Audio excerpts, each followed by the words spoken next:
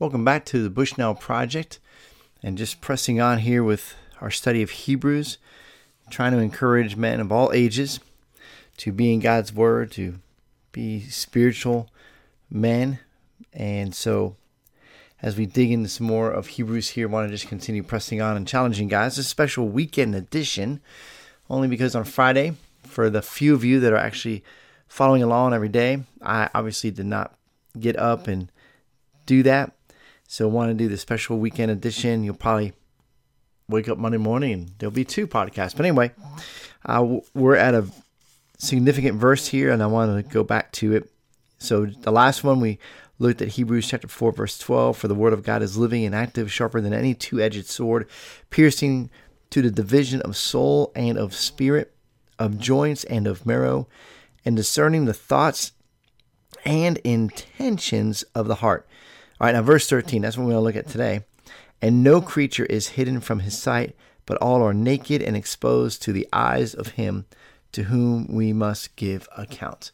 So one day we're going to give account to one who knows the very intentions of our hearts. That means they know everything. God knows everything.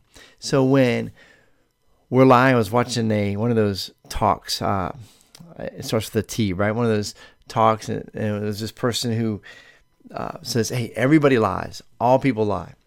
And they're right. The depravity of man says that too. God's word says we all lie. We all deserve the wrath of God. We're all sinners. But as we get in our walking with God and being a part of a community and loving our wives, there might be some things about us that we try to fool others, and we will probably get away with some of that. But here's the reality. You're not fooling God. You are not fooling God.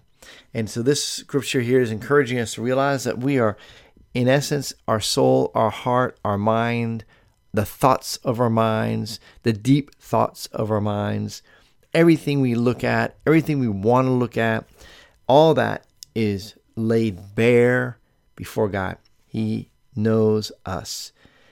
Into us, he does see. Whether you want to get intimate with God or not, he is going to see into you.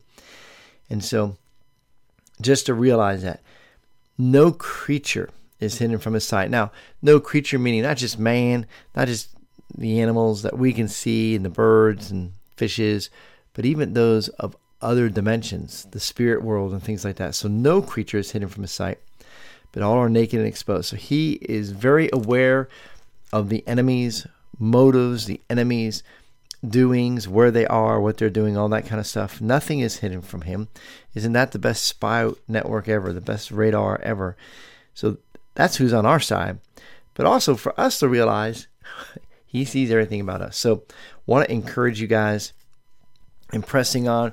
Sometimes our wives, gentlemen, is a good radar. God's trying to say, I know those thoughts. And maybe we're experiencing our wife in a way where, well, we don't find it too pleasant, but it might be God's way of adjusting our attitude or adjusting our thoughts or getting us back on track.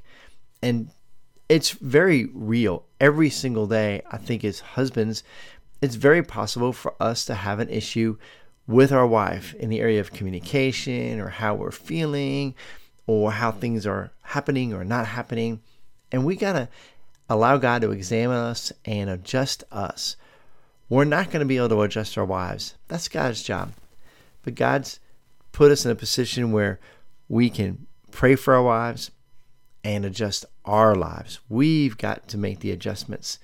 And so I want to encourage you guys, knowing that God is watching you and he's not trying to catch you doing wrong. That's not the kind of God he is. He wants to help us to walk in this amazing grace where we are able to reflect the greatness of God, that we may shine the brightness of the holiness and the greatness of who God is and walk in his ways with our wives in a way that is glorifying to God, that is pleasing to God and pleasing to our wives.